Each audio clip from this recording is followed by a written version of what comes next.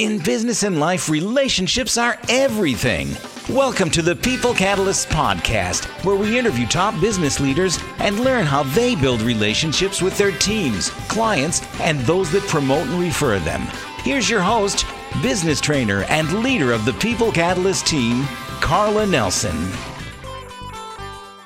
And welcome to the People Catalyst podcast, Mr. Kevin Notestein. Hello, Carla. Happy to be here. Hey, so glad to have you here. We had so much fun on the last podcast. We kind of dove down a little bit more into these, if you haven't heard the first podcast, it's how to lead like a boss. And we talked about the 7 sources of authority. And I'll just take a moment here to introduce Kevin and give you his background and the reason why we should be listening to what he says on this particular topic. He spent 21 years in active duty as an officer in the Air Force, and he worked with these special ops air crew that flew a mission, and it was the same mission that he flew in Afghanistan and Iraq, and now teaches these other special ops teams and air crew how to find the bad guys and tell the good guys where they're at. So if you think about the Bin Laden raid and how they have the stack is what they call it, his particular aircraft that he flies and trains as an instructor, the crew, the mission crew, is called an MC-12, and that is at the top of the stack. And so he is also one of the co-founders of the People Catalyst, and Kevin is a prover shaker. And what that means is main prover. If you notice how loud I said it, he's an uber prover, but he also has a secondary core nature of work as a shaker and likes to come up with ideas. He's his own worst enemy in his brain sometimes. Idea, bang, right? And we contrast this with Carla, who is the uber mover, who wants everything done yesterday. No. Yes.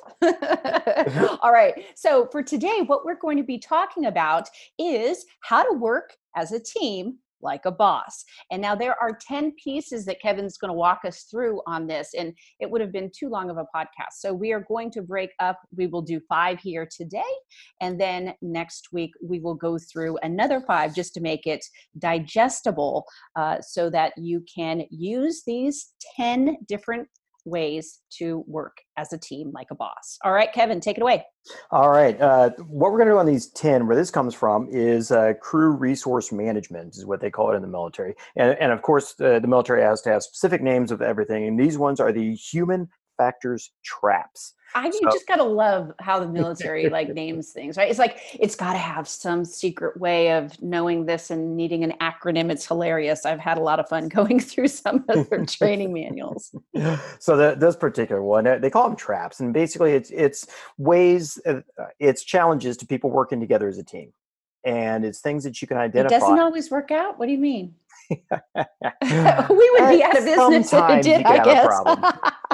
Every once in a great while, somebody might have one of these 10 issues going on. Yeah, exactly. And as we get into them, we're going to have some stories of talking about different ones, and some from the military and some other places. Hopefully we have a lot of fun doing this. Well, the first one we're going to talk about is what we like to refer to in the Air Force. They call it excessive professional courtesy. There we go again. I love these names. This is great. And what is it that's going on? You don't have a willingness to call out the boss when something is wrong. And they're actually saying, in the military, we're trying to teach the pilots, hey, when you're flying an airplane, just because they're the boss, you should still be able to call them out. And I've got a really good example of this from the flying world. And I'm sure you can think of some from the business world as well. But from the flying world, I had one day, I was a young co-pilot, a young guy first starting out, and I was in the right seat of a plane called the C-130. And on the ground, my supervisor, my direct boss, happened to be the aircraft commander that day. So he's in the left seat of the plane.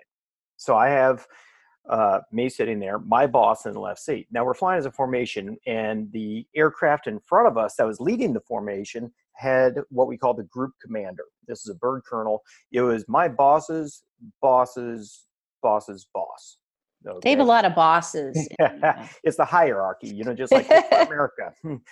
So basically we have the COO up there in the lead plane, and I'm the mail clerk down in my plane. That's a good way to put it. So we're flying at night. We're doing a training mission. We do a lot of training, and we're training of how to drop, how to do an airdrop of people out of your aircraft at night.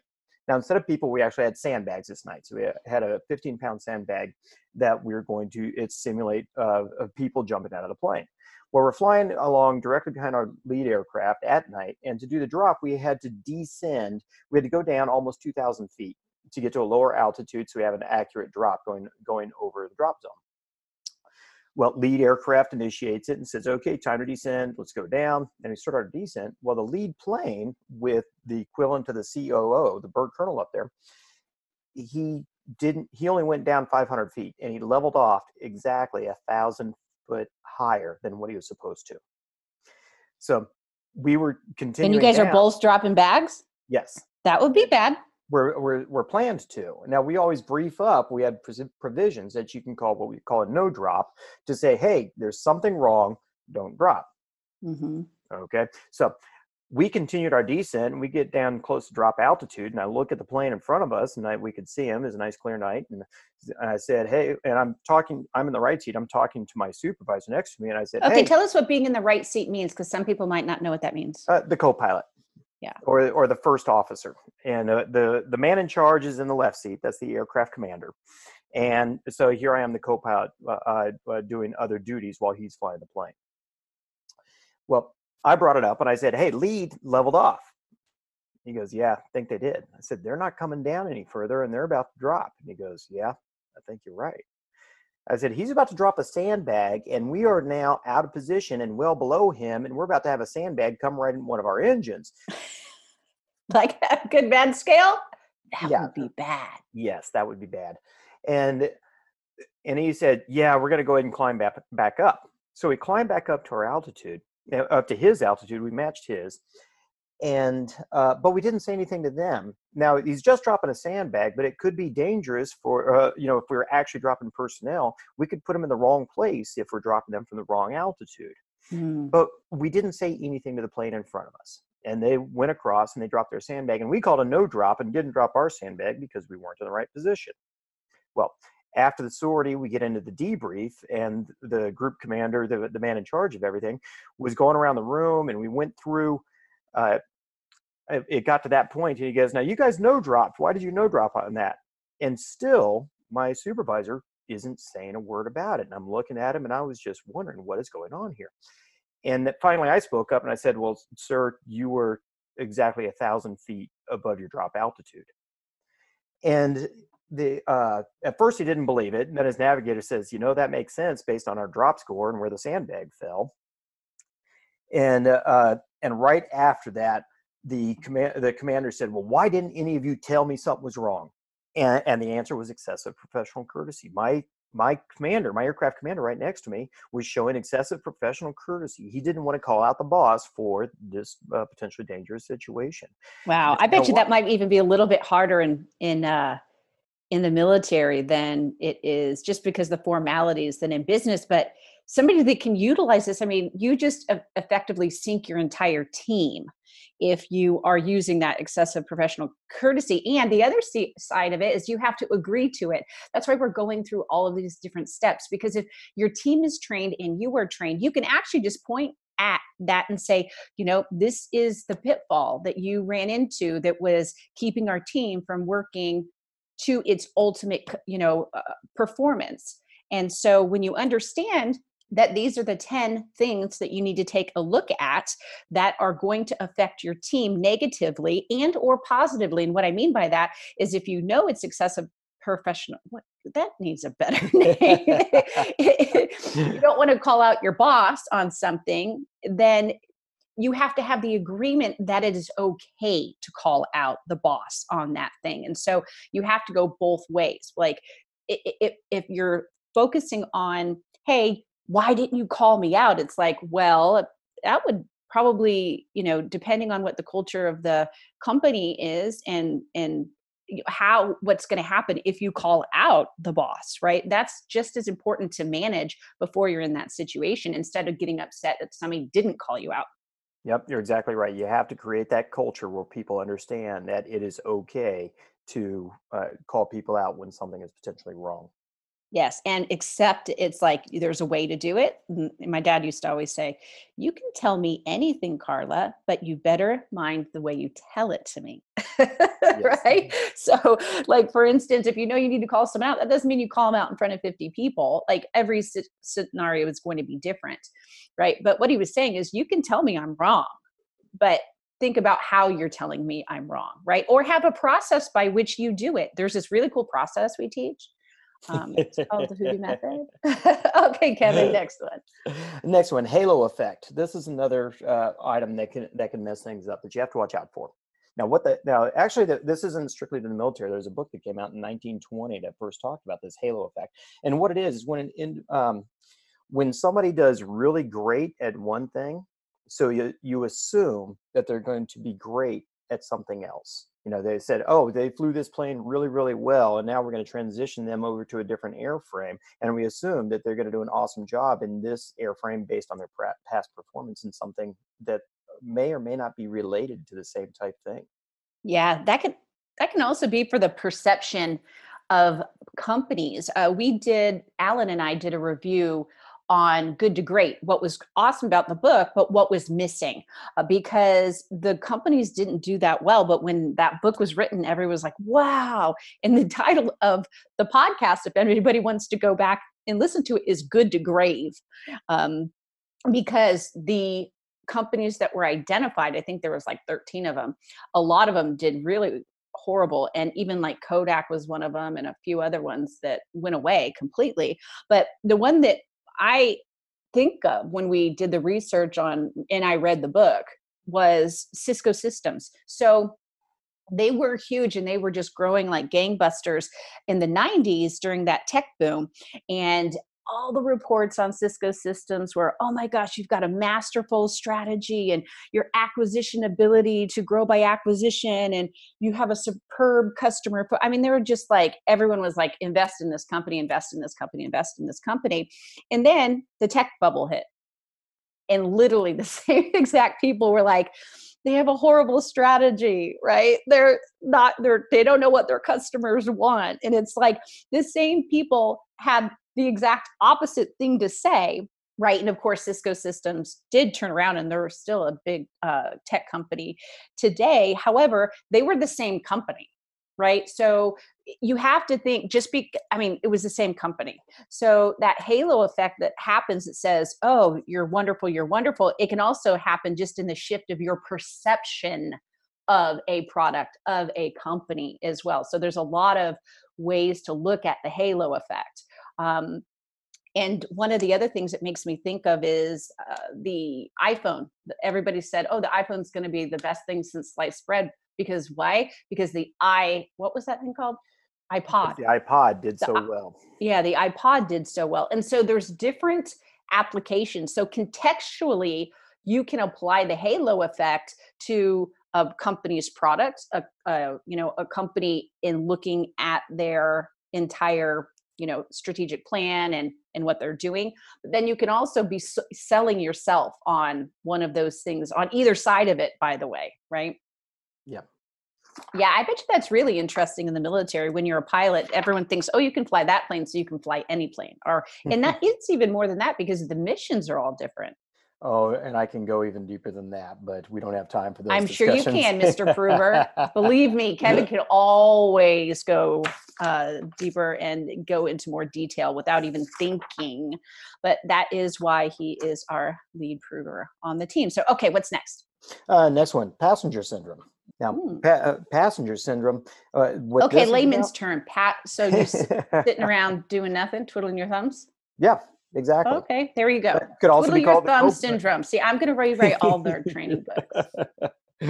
Well, we talked earlier about another name for this is what we sometimes refer to as the co-pilot syndrome. Well, earlier you were asking about right seat versus left seat in an airplane. The right seat is the co-pilot, or the first officer in the civilian world, and the left seat is the aircraft commander. Well, when you're in that right seat, if you got somebody that is running the show and they've got it all taken care of, or if they're kind of overbearing personality and they're like and just an Uber driver and doing stuff, well, it's Oh, really that reminds me of when you told me a story about when the fighter pilot, which is a single person aircraft typically, then you have to then put them into the crew world, and the mentality of just tell a story. You probably have a whole bunch of them, but that, I think that's really interesting to think about. Even moving culture to culture within a division of a company, there could be an issue with that. The story that I think you're talking about there is actually a little more halo effect, where a guy was like, "Hey, I'm an Uber. I'm great at this other airframe, and I'm moving into a crew aircraft, and I'm teaching the guy crew, crew, crew." And at the end of the day, he goes, "If I'm the one that's flying the plane, why do I need to brief anybody else about what I'm doing?" And That's hilarious. It wasn't that one. It was something about like going a whole sortie and never saying a word or something like that. oh, that's a whole nother topic one. That's a whole different one.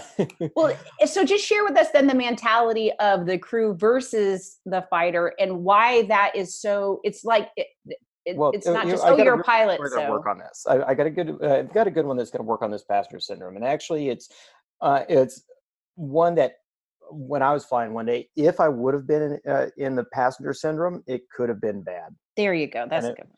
and what happened? We're doing a takeoff, and we're training like we do a lot of times. We're training if we were taking off from a short field. Now, to put this in perspective, we're flying a C-130, and it weighed about 130,000 pounds. Now, a normal takeoff roll for a plane like that, you have a runway that's about a mile long or 1 to 2 miles long. Well, we're practicing, what if your runway is less than a half mile long and you have to take off in that situation? So we're on this runway that is actually about a half mile long. And so we run the engines up, we got full power and holding the brakes. And, it's kind of like a race car sitting there at the starting line waiting to go. And we call it brake release. And we got full power, and the plane starts rolling down the runway, and it's moving kind of That's quick. got to be fun. It is. Just to be blunt, it is. And but now on this day, the pilot in the left seat that was flying the plane doing this, all of a sudden, the seat, its position, the tracks gave loose, and his seat slid all the way back, and it slid so far back that he's holding his arms straight out as far as he can, and he couldn't even reach the controls of the plane. Oh, that would be on a good bad scale. That would be bad, because the two things. What are the two times that are most risky? When you're taking off and when you're landing, probably, huh? Yeah, that's the most risky parts on flying a plane. And here we are taking off on this half-mile long runway, and all of a sudden the pilot can't even touch the controls. Now, if I would have been doing the passenger syndrome and just sitting over there going, "Oh, he's got the plane, everything is fine," it could have been catastrophic. We would run off the side of the runway or something like that. That At seems full awfully power. short for a 130,000-pound plane. That's what we train to. And well, In training, see, guys, this is why training is really important, right? I and mean, and on that one, I was in the seat, and I actually had my hand on the yoke, my right hand on the yoke, my left hand on the power levers, my feet were on the rudder pedals. So as soon as he slid back and he's got his arms stretched out looking like Frankenstein, the very next words all he said was, "You have the plane."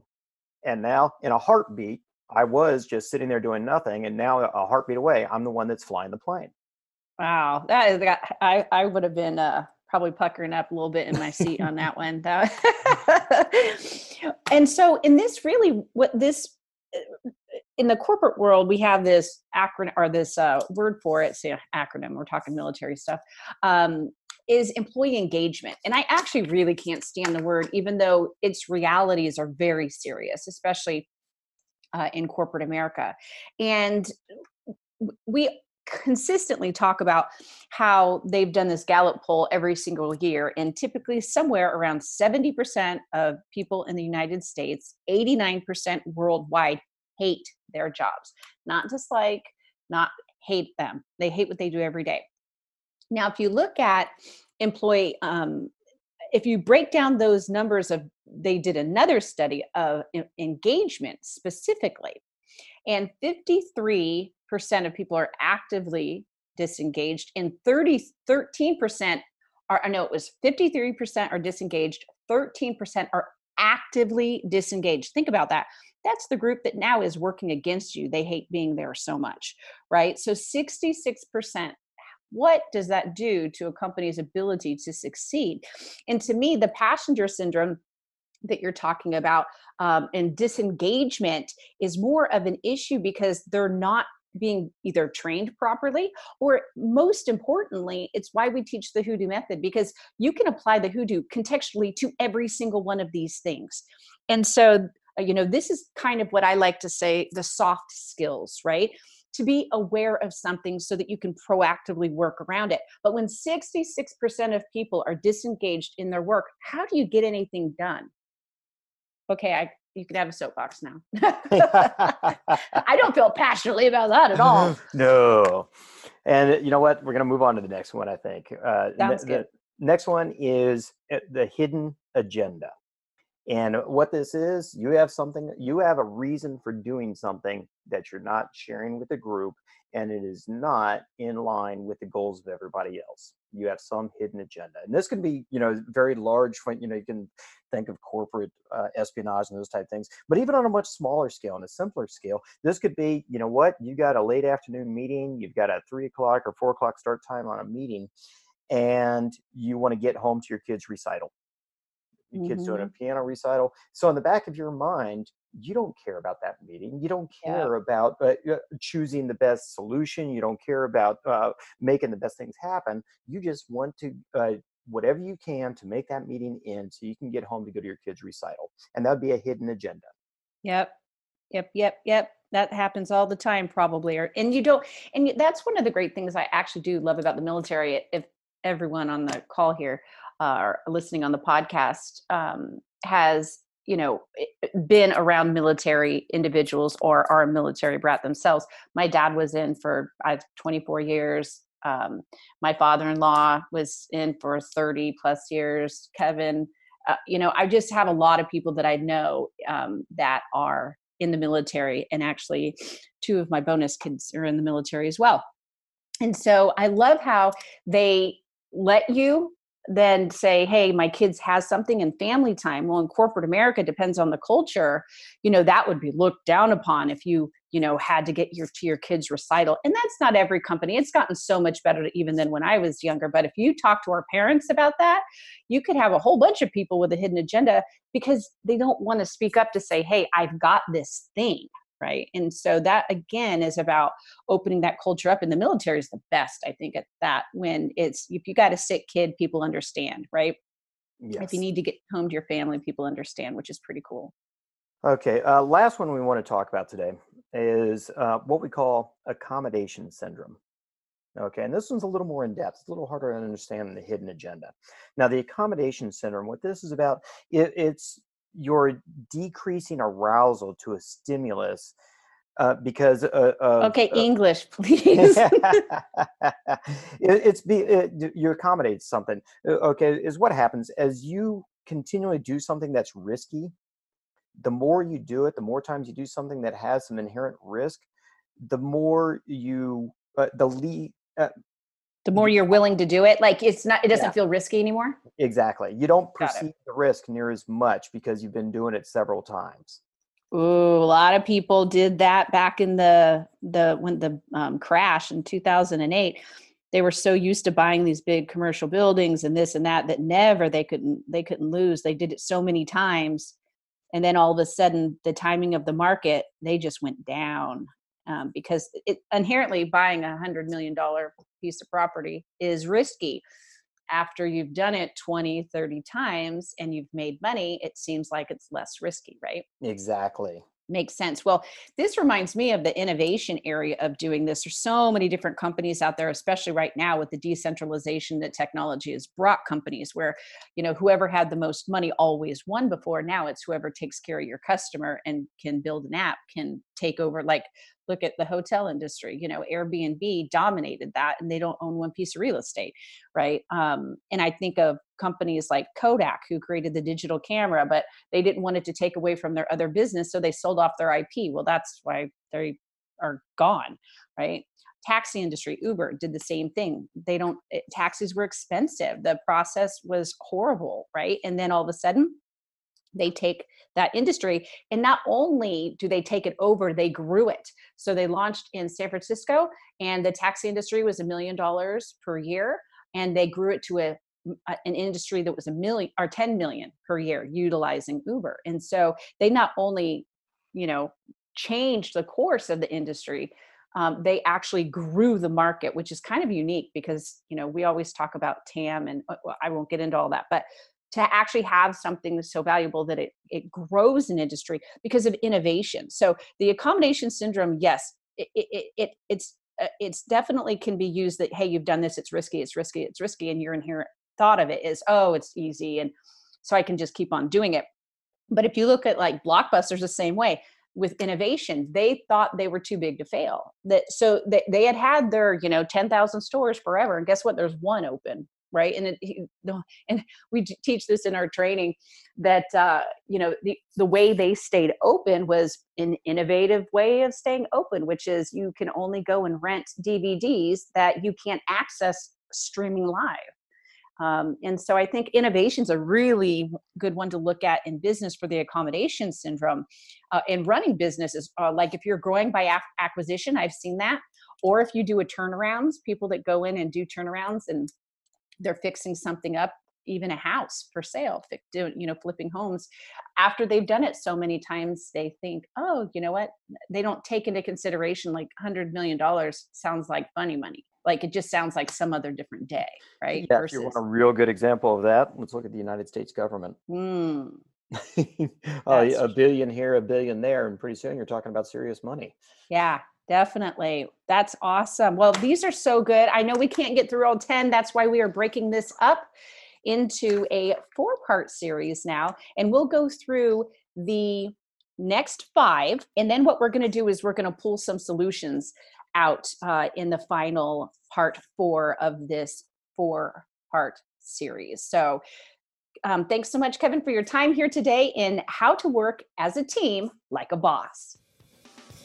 Thank you for listening to the People Catalyst podcast. And remember, it's a good life.